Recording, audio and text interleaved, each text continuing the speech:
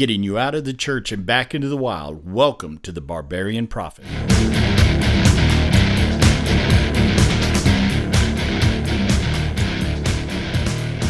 Welcome, fellow Horde members. Just thanks for coming on out today and tuning us in. I've got a very special guest today. His name is Craig Nagel. You'll pick up his name at the tail end of all of my broadcasts because he is a very dear friend. He is a man that definitely lives in the wild. He lives for Jesus Christ fully all the time. I've seen this guy do some of the most amazing things over the years that I known him. I think I met Craig originally probably 20 plus years ago when you were over at Cindy's shop. Mm-hmm. But I was kind of a different person then. Oh yeah, me too. And we didn't really become friends. We just kind of bounced off of each other. But then something changed about, probably 7-8 years ago? Yeah. I would say what changed it almost, at least that, right? I met you in the fall of 2009, I think, or 2010. So we're looking right there at about 10 years ago. Yeah. Mm-hmm. But what had changed in us is Jesus Christ. Absolutely. Both of us had come to know Jesus, and the Holy Spirit recognized that we needed to be together. Absolutely, yep. So, Craig, you give us a little rundown of yourself. Where do you live right now? I live in Copper Basin, which is a neighborhood in Santan Valley, Arizona. It's about 40 miles, roughly, southeast of Phoenix proper. In the Valley of the Sun. Valley of the Sun, that's cool. Down in the heat, yep. I'm actually trying to figure out getting myself motivated to begin a blog or podcast that I'm considering titling Walking with the Sun, cool. S-O-N, right, in the Valley of the Sun, S-U-N. That's groovy, man. And I would encourage that because anytime that we can step out and encourage people, and that's what you and I have been doing together for a long time. Yep. I mean, because we started into jail ministry. We were in jail ministry for 5 years together. Mm-hmm. And I remember when I invited you up there that you were like, yes. And then they locked you in and you were like, what the heck am I doing? So give us kind of a rundown of, during our jail ministry, what was some of the things that really, really struck you being inside and talking to people? I mean, let's face it. You and I dealt with guys that were child molesters. Yeah, that was tough. And we dealt with murderers, rapists. Mm-hmm. We dealt with thieves and drug addicts. Mm-hmm. We deal with everything. I'm still in on my end, and God's kind of moved you as He moved you to Arizona. He's moving you into some new ministries. Yep. Not sure how that's all going to pan out, but I know it's going to be cool. Well, the one thing is that you've already been in one of the toughest ministries that is in the United States, because dealing with people that have done some of the most wrong things to other humans, mm-hmm. and finding it in our hearts to love them. Mm-hmm. Once you're able to do that, and you deal with somebody that, I'm struggling with pornography, and you're right. Like, okay, well, I can tell you where this leads. Exactly. But at the end of the day, what are some of your memories from back then? Well, I'll just share this with you while you were talking. One of the things that catches me and causes me to pause every once in a while is realizing one of the things I learned very much in the jail, had a firsthand experience, is that the key difference between myself and a lot of those guys is that I didn't get caught. Yep, that's true. There are so many of us on the outside that go, well, I'm not like those people behind bars, and if you were to be taking their life to a microscope, mm-hmm. they could very easily be any one of those guys behind bars. I tell people all the time, you're one accusation away from being in jail, mm-hmm. or you're one left turn or one beer too many. Well, and in this day, in this country, it's really one accusation, rather than we're getting to that point where you don't have to be proven guilty yet. No. You just need to be accused. No. And how many guys did we see released from jail after mm-hmm. their accusers were proved false, but they sat in there for 6 months, losing their job, their close house, to a and year. everything. Close to a year. Yep. The one fella, oh man, his name is escaping me. That's fine. He does. You guys don't need to know his name, but he's clear in my mind. And he spent, I would say, the better part of 11 months as every person that was a key witness against him, supposedly, for this alleged crime, fell off. Right. Fell off until the point that the county had nothing that they could bring against him because they had no witnesses. Right. They had no evidence. They had to let him go. But that was an 11-month kick. Absolutely. And it destroyed everything around it. Yeah, except it didn't fully destroy him. Correct. He kept coming up to our Bible study. To the Lost and Found on Thursday night and keeping his head clear and his temper calm. And that was a beautiful thing to watch. By the way, guys, that's what we call our Bible study up there is the Lost and Found, because that's kind of what it is. It's exactly what it is. And, you know, I actually have a prison ministry that we call the church in there the Lost and Found, is because that's what we're doing, reaching out to the lost. Mm-hmm. But on the other end, we are ministering and growing the found, those that have found Jesus Christ. Correct. So what hit me first on the first night is that I was very nervous. I remember being very nervous. I didn't think I had anything to tell these guys. I'd only ever spent like 8 hours behind bars. How are they going to relate to me? How am I going to relate to them? And then realizing that I could be any one of those guys.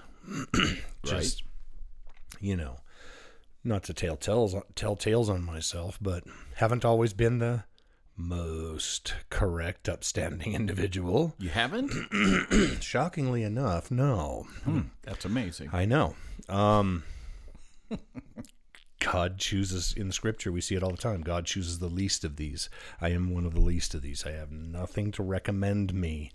I don't have righteousness of my own. I understand how we get to be self-righteous, because I really did go that way in the first year or two of following Jesus. I became my grandmother, pointing my finger and my nose at everybody. And I want you to know I could tell that you'd become your grandmother from the shawl you were wearing.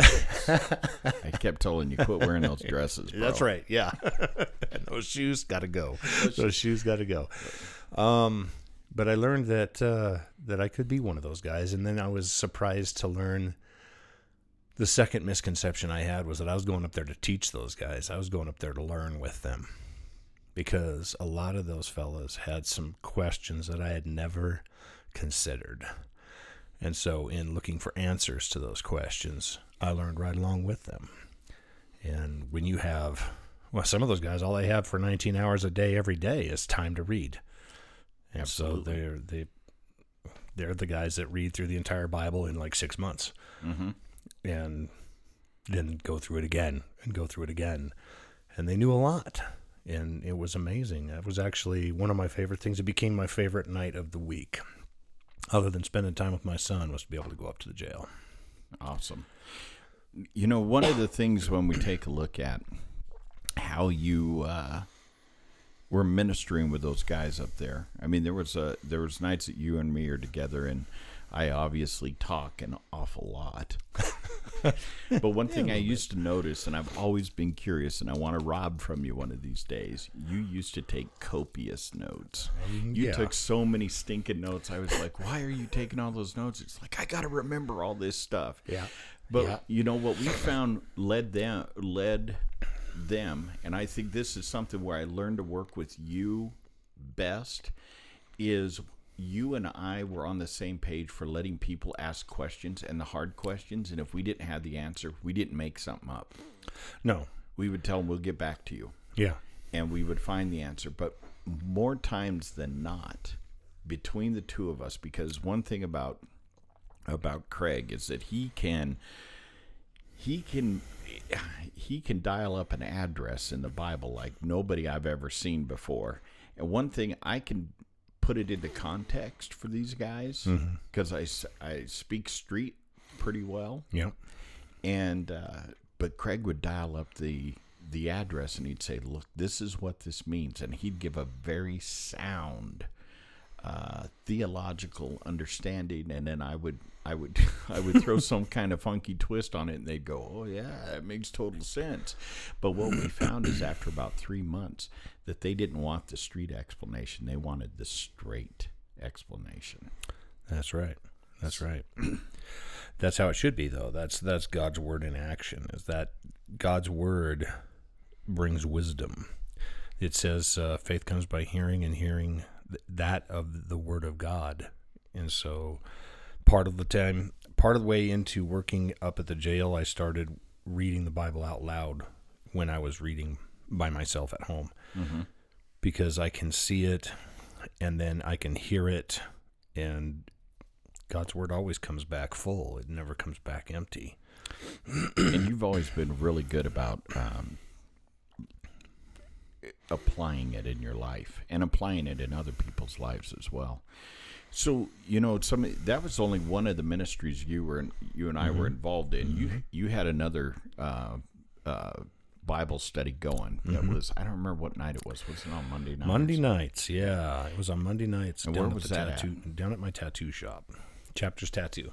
So we did Bible study in a tattoo shop. It drew the colorful characters. It did. A lot of different people. We had some people show up from time to time that were definitely not believers. I think a couple of them sat in to just try to correct my thinking and understanding about the Bible from their politicized understanding of a few verses, I think, taken somewhat out of context.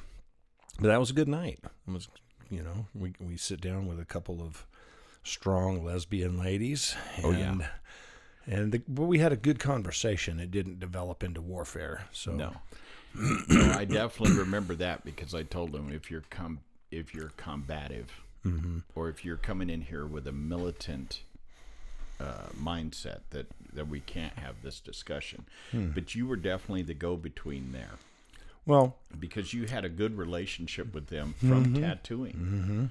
And one of them had I didn't find out till later, had a real negative opinion of you based on a third person understanding of you. What?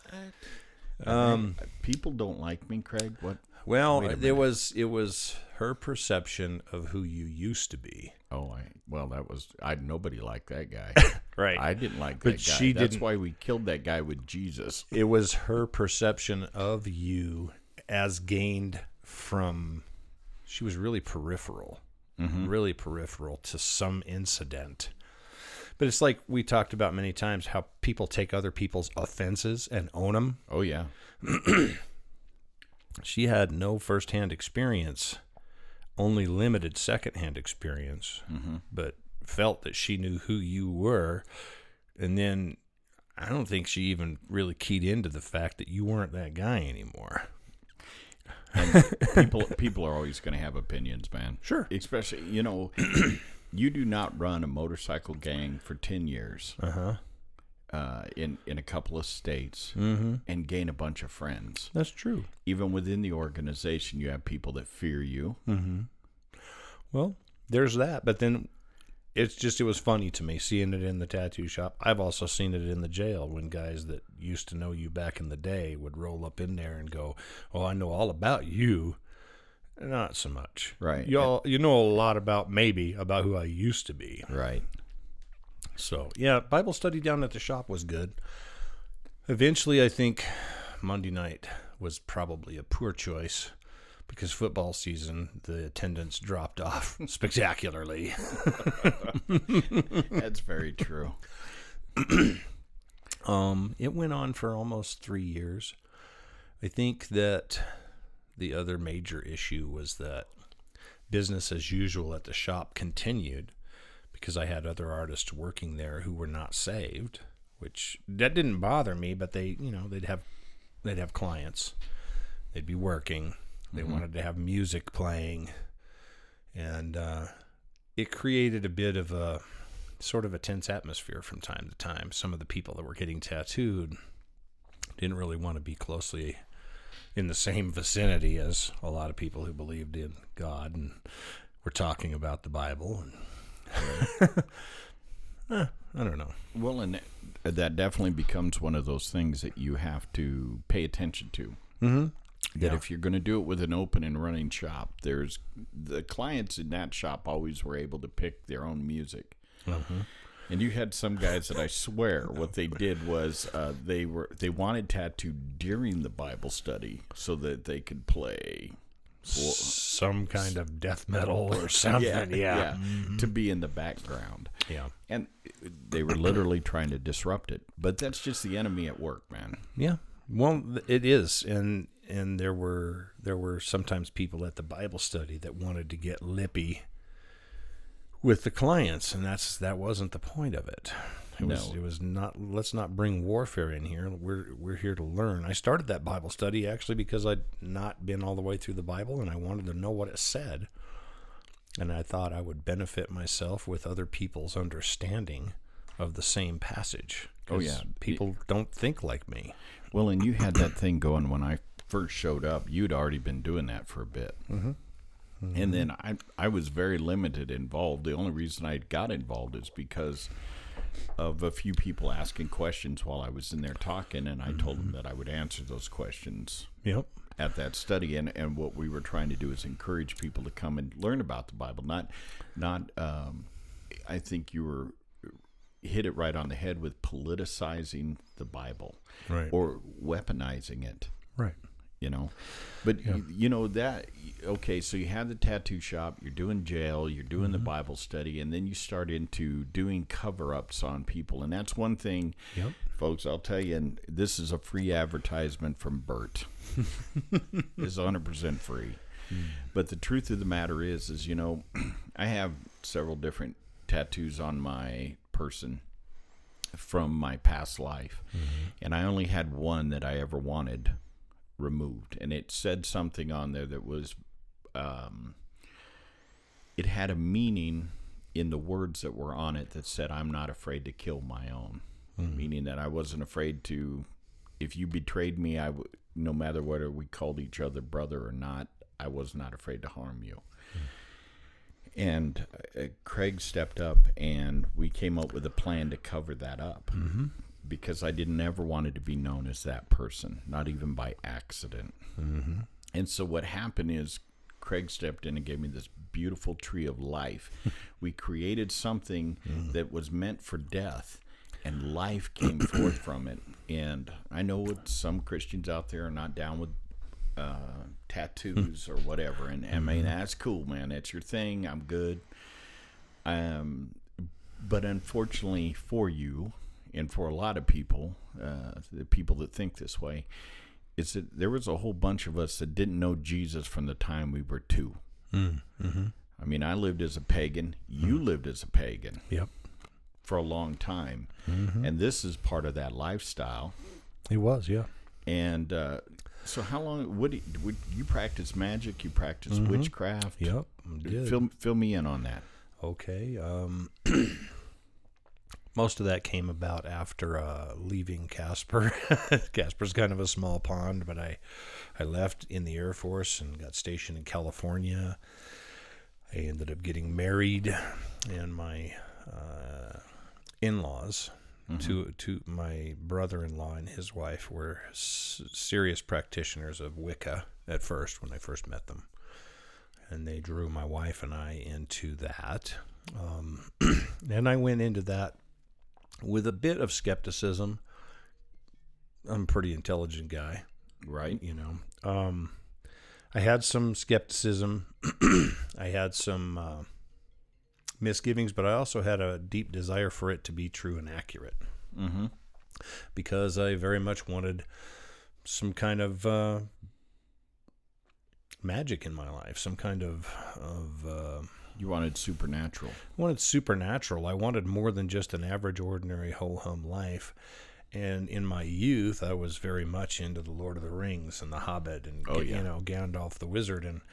But I also read all that as a child with a child's understanding. Right. I've read those books many times, but it took being an adult and getting my head straight to realize that Gandalf rarely ever practices magic. And when he does, it's always Oh, hang on.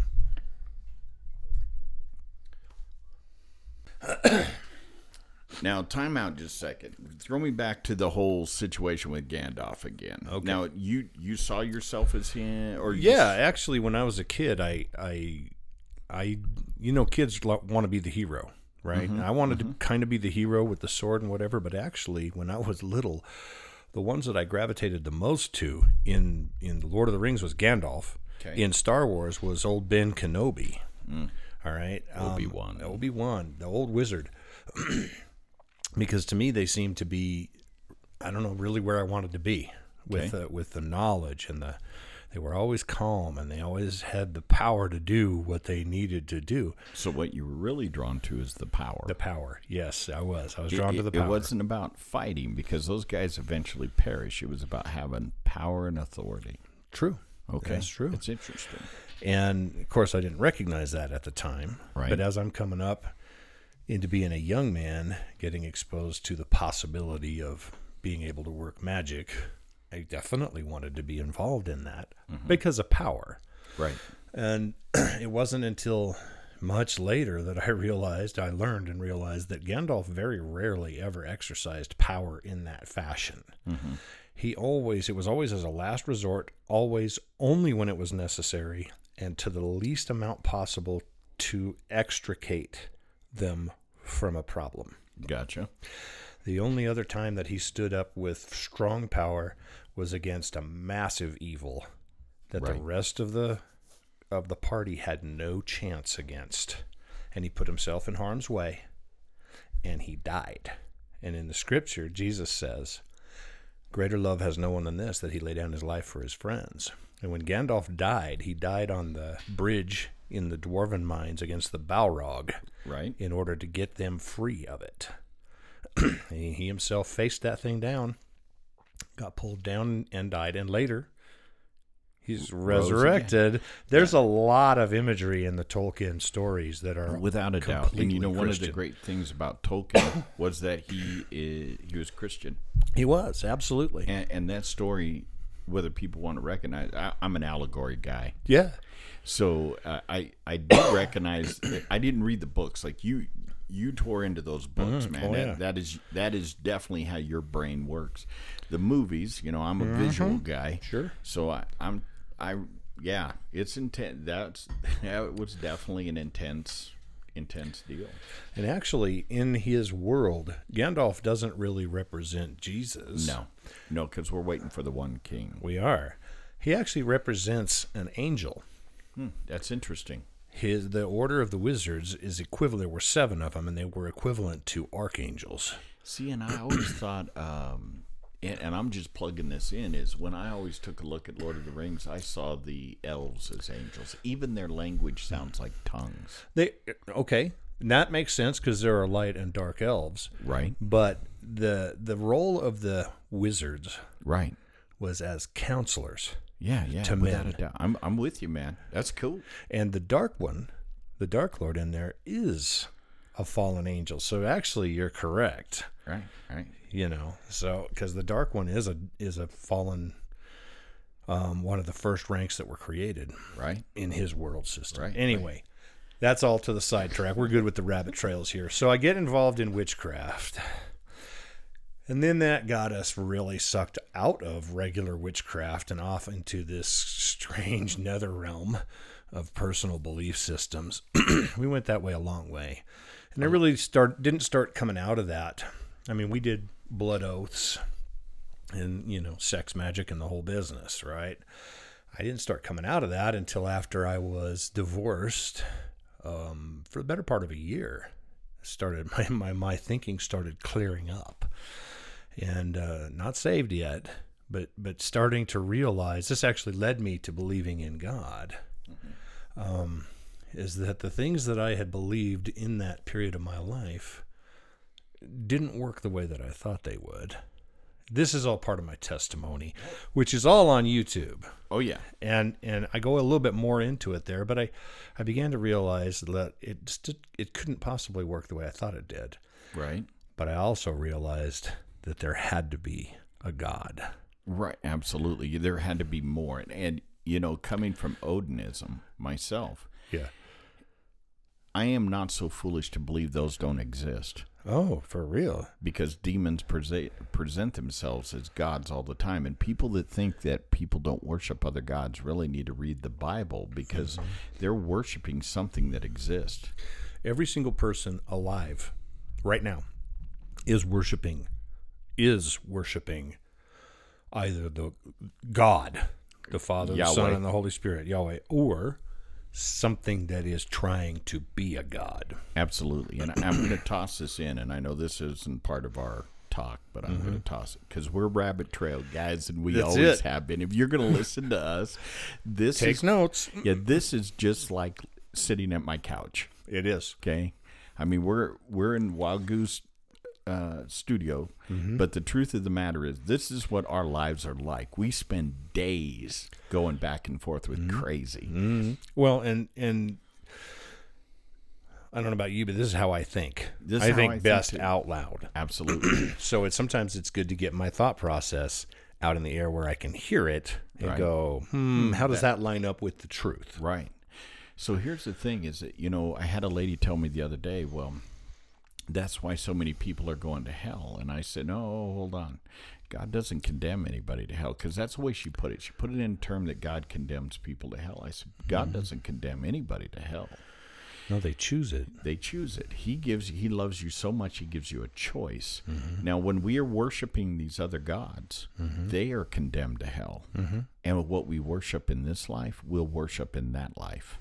Right. And when we get there, the tide will change. And they won't be God serving us, because that's the way we see it when we're pagan, that we'll end up serving them in the afterlife. And when they go to hell, we get taken with them. That's right. That's how that works.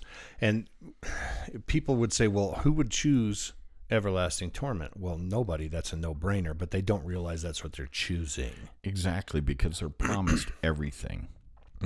With these demons, we are promised everything. When we're Valhalla, great glory, feasting, forever, feasting every night, but the one thing we don't, and this isn't a cartoon version of worshiping Theoden and Odin, right, and Frey.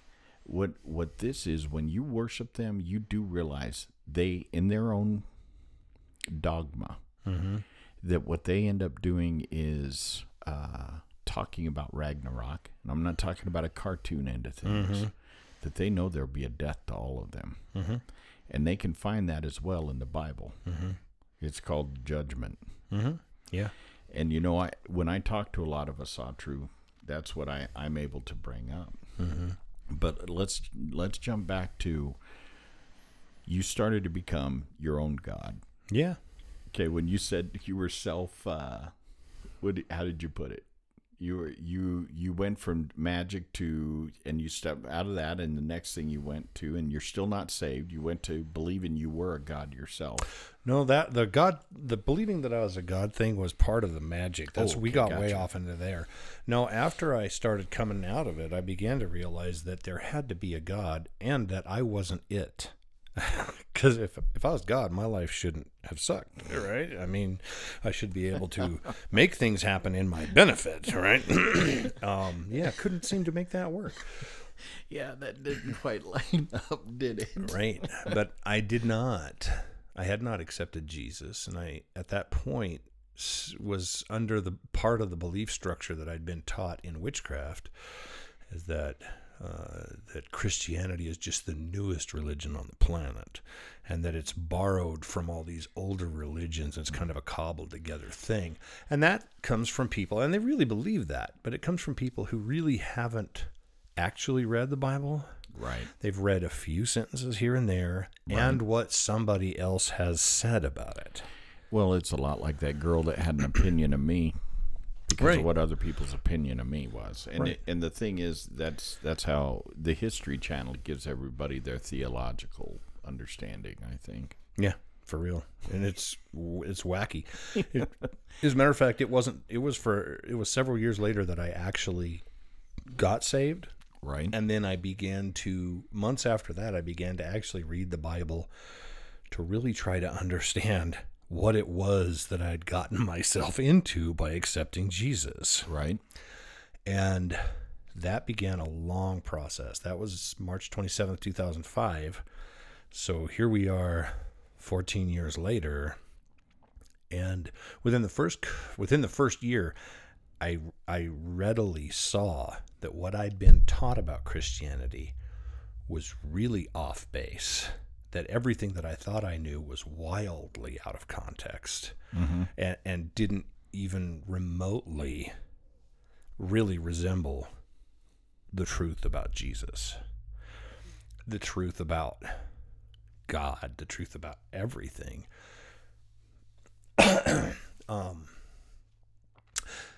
If we've talked many times about if you take a sentence out of context, Right. you can use it as a proof text or a pretext for anything. Right. And it's the same thing that's going on today in our political structures. People take a sentence that somebody said out of their conversation, Right. and then present it to the mass public from a certain angle, Right. as though this is the entirety of their thought. You know, that's actually the promotion of a very specific demon, and his name is Leviathan. Oh. And we find him back in Job, but we find, and he's like an alligator type thing, crocodile. And how did they tear apart their victim? Grab and spin. Grab and spin. Grab a piece of scripture, spin it into what you want it, and you'll destroy churches. So that's pretty accurate. That's what you're describing here. Yeah. So I came out of that and began recognizing some truths. Right. I believe I was led along a specific path by God to a point where I would at last genuinely consider Jesus as a viable solution. Okay. Because that's the problem that we all face, is we need a savior. And there is one. But until you know you need a savior and are willing to accept a savior, you don't want to have anything to do with that. Right.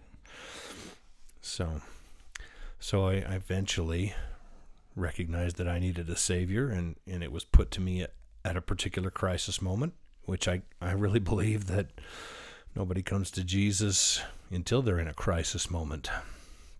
A true crisis moment where they're drowning and there's no other.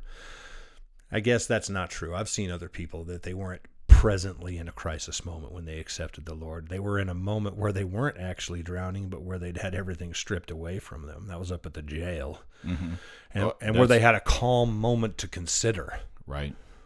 Where everything gets stripped away from you to where you don't have all the distractions happening. Right. Yeah. And that is the key. Now, so I'm going to jump you through some of this. Now we've talked about magic. We've talked about all of this stuff. We've also talked about your ministry at the jail. And I just want to point something out, Craig, is that one of the reasons I think that you were so wildly successful at the jail is because of that lifestyle. It doesn't matter that you're locked up. You were in a different prison than they were in. The one they're in a little bit colder than the one you were in.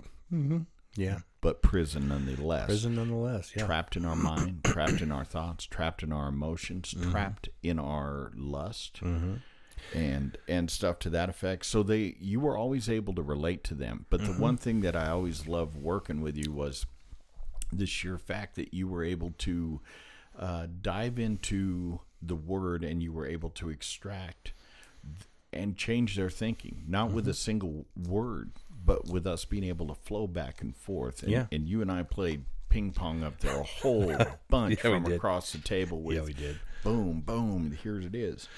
But you know, one of the things that you also have done for guys that have been trapped in that thinking is, and with tattoos, we talked about you covering up one of mine, is that there's a lot of people with fascist things tattooed on them, or bigoted, gang symbols, demonic symbols. Yep. and stuff. And you opened yourself up at one point while you were still running your shop up here. What you did is you opened up and did something that I don't know that a lot of tattooists do. Is you offered some work for an extremely affordable cost. Of nothing of free. Yeah. Give me a rundown on that. At the time that I started that, I had I'd been exposed to the thought a few months earlier by one artist that I'd seen online, and then I thought about it, but at the time I was thinking I needed to still be able to make bills, Right. But later, several months later, I was exposed to the thought again. There was a tattoo artist named Dave Cutlip. I think he still does it, but at least at the time he was covering hate-filled things, racial things, bigoted things, demonic things, and especially in the area that he lived, he was covering up pimp tags on prostitutes who had left the life of prostitution. And he was covering up their pimp's tattoo, right, that marked who they belonged to, for free because they couldn't afford it. And he would turn it into a spectacular work of art at no cost to them. And he actually had set up means by which people could donate online, similar to GoFundMe, where people who wanted to be helping fund to cover the cost of the materials and so forth. So I saw that, and I thought about it, and I asked the Lord about it, and then I put up a post on my Facebook page for the shop, right, that if anybody had any of that stuff, I wanted to make a difference, and I would offer to cover it for nothing. They had to come in for a consult, and we would talk about how to go about it, and they'd have to schedule time, and I would just take it on and do it. And since then, I know that there's probably a dozen that I'm aware of that are doing this across the nation. It's a significant donation of their time and talent. So I'm $100, $120 an hour. Right. And it might take 3 or 4 or 5 hours or more to effect a cover on some of these people. But they're in a place where they don't think there's any hope to get rid of this, to walk clear of this, so that other people don't immediately associate them with something so negative. And the other possibility is lasering, which takes a lot more time. And painful. And it's quite a bit more painful. Well, one thing that I definitely remember is that gigantic, I'm a big person. I'm a big person. So if I call you big, you're big. Right. Okay. Yeah. And I'm not super tall, man. I'm only about 5'10", but I've spent most of my life at powerlifting, and I've been around big human beings. But I'm going to tell you, I remember when that gigantic white boy walked in your shop, and he was covered head to toe with Aryan stuff. Big John. Yep. Big John. And Big John, I remember when he stuck his hands out for me, and he's like, "Oh, you're Bert Eldridge. I've heard all about you." And he's like shaking my body. He wasn't shaking my hand. I did everything but come completely off the ground when the guy shook my hand. Oh, yeah. He's a significant human being, all right. Yes. But he's also a significant presence. But he had some stuff on him that was he wasn't ashamed. He'd went through his stuff. He accepted Christ's forgiveness. But what he did not want to do is project that to the people he was talking to, which was a lot of younger people. Right. He didn't want them to admire that. Right. Or have it color the opening moments of their conversation. Absolutely. So tell us a little bit about Big John. Big John has a full shirt that he got in prison of serious Nazi stuff. And he can keep a shirt on with the sleeves down, and none of that's visible. But he had a pretty significant one right on the front of his throat. Yep. And so we got rid of it, and we hid it under a shackle Yeah. Which is we're clevis. not talking about manacles like slave manacles. We're talking about a clevis shackle from a crane. Right. Because he's a crane operator. Right. And so, yeah, we covered it up just like that. It took some doing. That was some sensitive skin. But it's done. Yeah, we're talking right on his throat. Right over the top of his Adam's apple. And this thing was not little. No, it was big. Yeah, because when my arm tattoo, my upper shoulder tattoo that Craig covered, I would bet he put the same amount of ink in that guy's neck. Yeah, probably. He was a giant. He's a big guy, and it worked. It achieved its purpose. Absolutely, and so that's using your talent. Mm-hmm.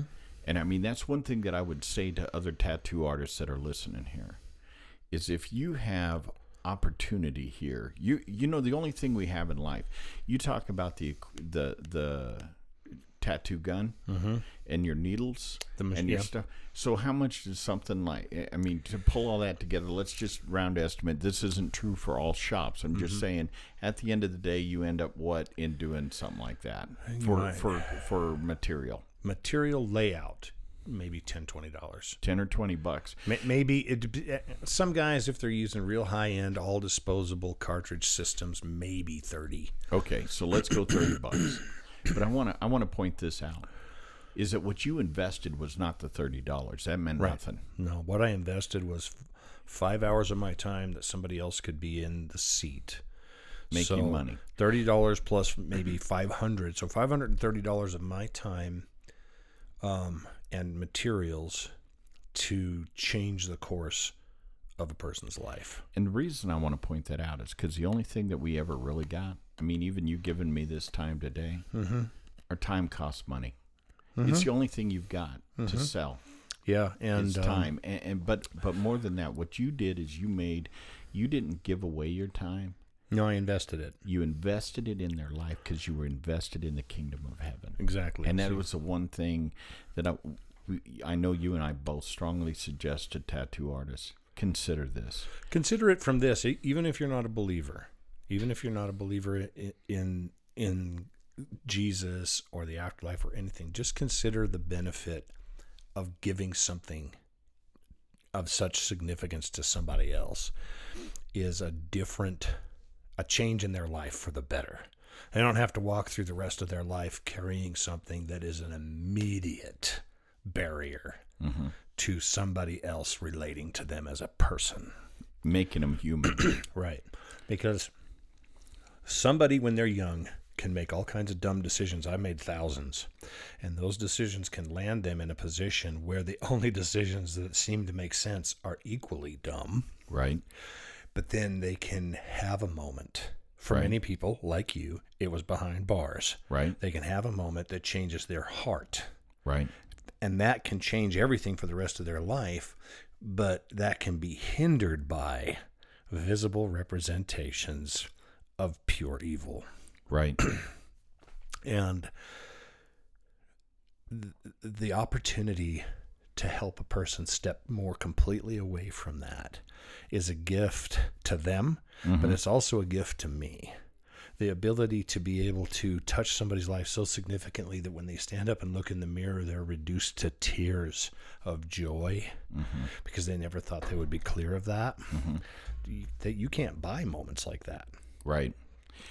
Well, one of the things, when we think about everything we've talked about here over this last 45 minutes, is we've covered the witchcraft you lived in. We covered you're working in different areas and some of the ministries you've been involved in. But here over the next few minutes, what I want to cover is Belize. Belize. Yes. I love that place. I mean, Craig goes from when I met him, he was doing good with the group he was working with. And the beautiful thing when God put him and I together, I'm going to say this, and you correct me if I'm wrong. I mean, let's be straight with our listeners here. Is they were well on their way to trying to shape you and form you into a domesticated Christian. Oh, yeah. Big time. And then you met this big bearded Yeah. guy that says, "What? I don't do stuff like that, man. Right. We're going to darkness, and we ponied up, and you rode along with me, and I'd had guys with me before. I'd actually been through 12 partners at the jail by the time you came along, over 3 years, because most of them got in there and they would leave going, I'm scared. I can't go back into that.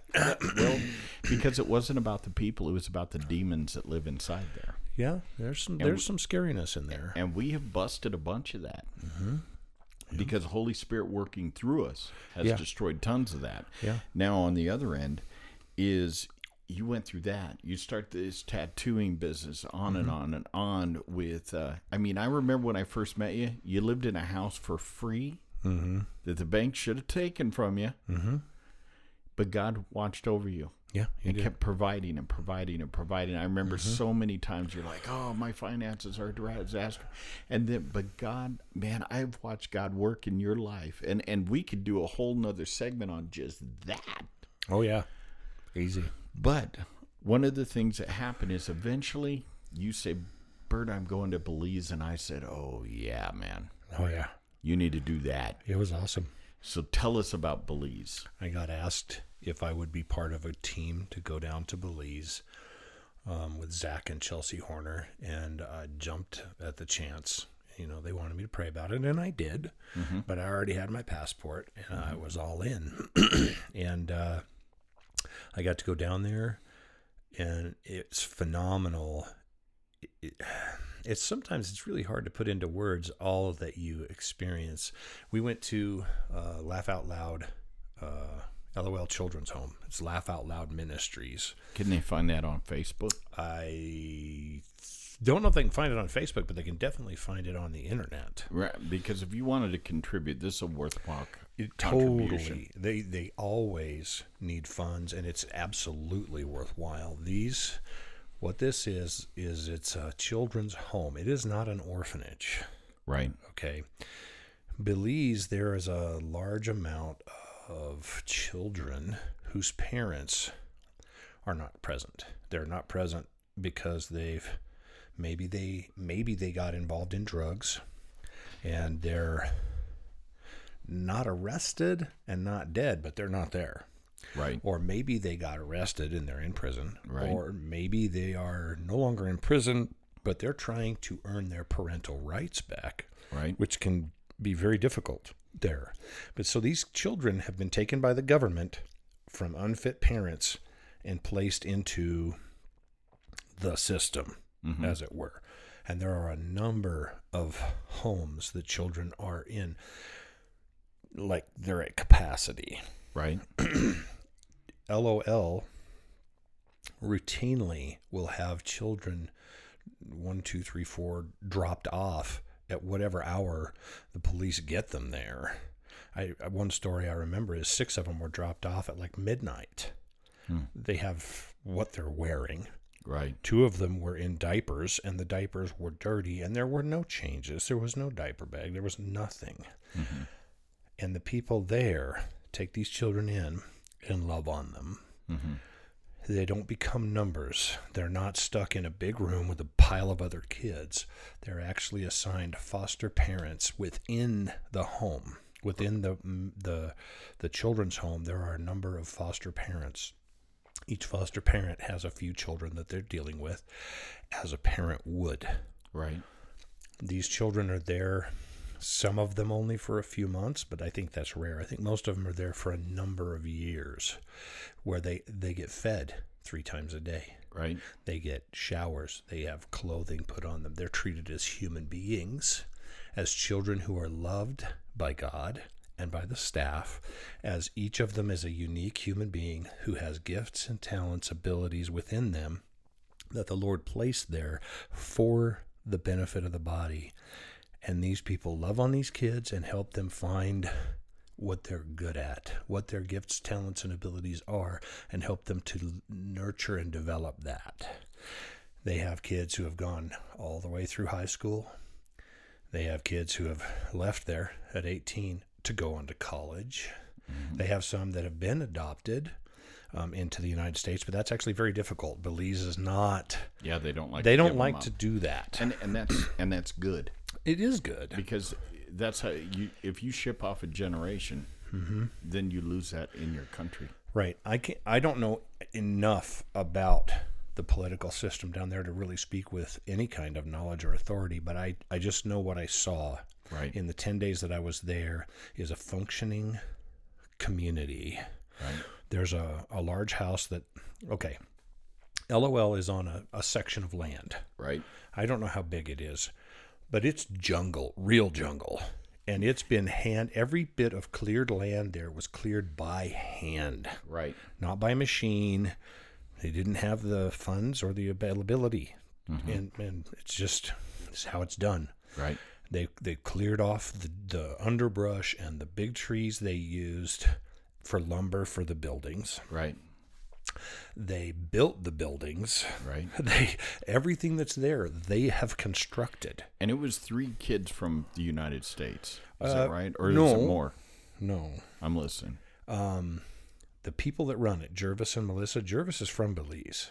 Oh, Jervis from Belize. Okay, my apologies. Melissa his wife is from the United States. Okay.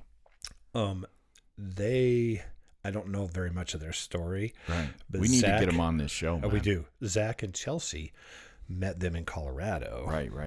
Because they were pastors there for a time. And I know that they just saddled up and decided they were doing, and they did. Jervis prayed many times, sought the Lord for what he wanted, what God wanted him to do, and he felt like he was being led back to Belize to stand for the youth. Right. And his wife was all in. Right. And they literally packed up their car with what they had and a small amount of money and just went. Whoosh. That's awesome. This is 20-something years later. They have this functioning. There's 36 kids there when I was there, ranging from little bitty up to 17-ish. Right.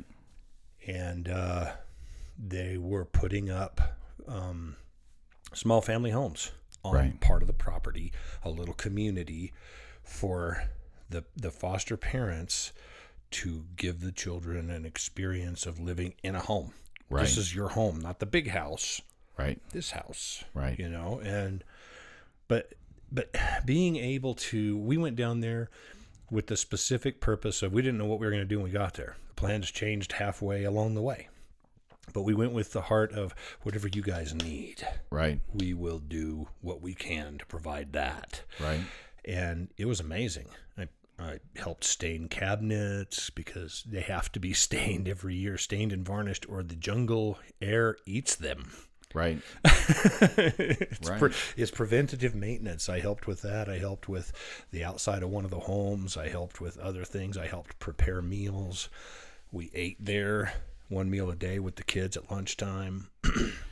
It was awesome. Would you be willing to come back? Because we're hitting at the end of our time. Would you be willing to come back and let's just do a show just specifically on the Belize experience? I would love to. All right. Well, what we'll do is we'll make arrangements here in the next few weeks in order to do that. And but as we're ticking down, I just want to say from me, Craig, is that you've made a huge impact on my life, and part of God places people in your life in order to help you grow, and you are definitely one of those people in my life. When I look back at men that have been men with me, that Christians that have truly pursued Jesus Christ with me, you are on the very top end of my list. And I cannot thank you enough for all of the work you do. And I know that now you're down in Santan, Arizona, and you sponsor this show, and that it's my privilege. More than anything, you have made a difference in us. So, closing word. What the biggest thing that I learned for me in Belize and coming back from Belize is that there's no accidents and no coincidences, and God has a plan. Trust Him and trust the plan. Even if you don't know what the plan is, you're still right in the center of His hands. Amen. Amen. All right. Well, folks, this is Bert Eldridge calling you out into the wild, and I'm reminding you of this. Jesus loves you, and I love you, and there's absolutely nothing you can do to stop us.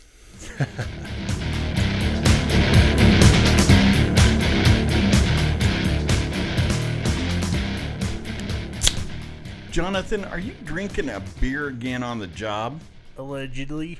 Christy, is he drinking? No. Hey, if you've got trouble with your employees the way I have in trouble with my 2 employees, I'd suggest you send them down to Rocky Mountain Drug Testing. They're located in Casper, Wyoming, and serve in the greater Rocky Mountain region. 307-315-5858. Christy.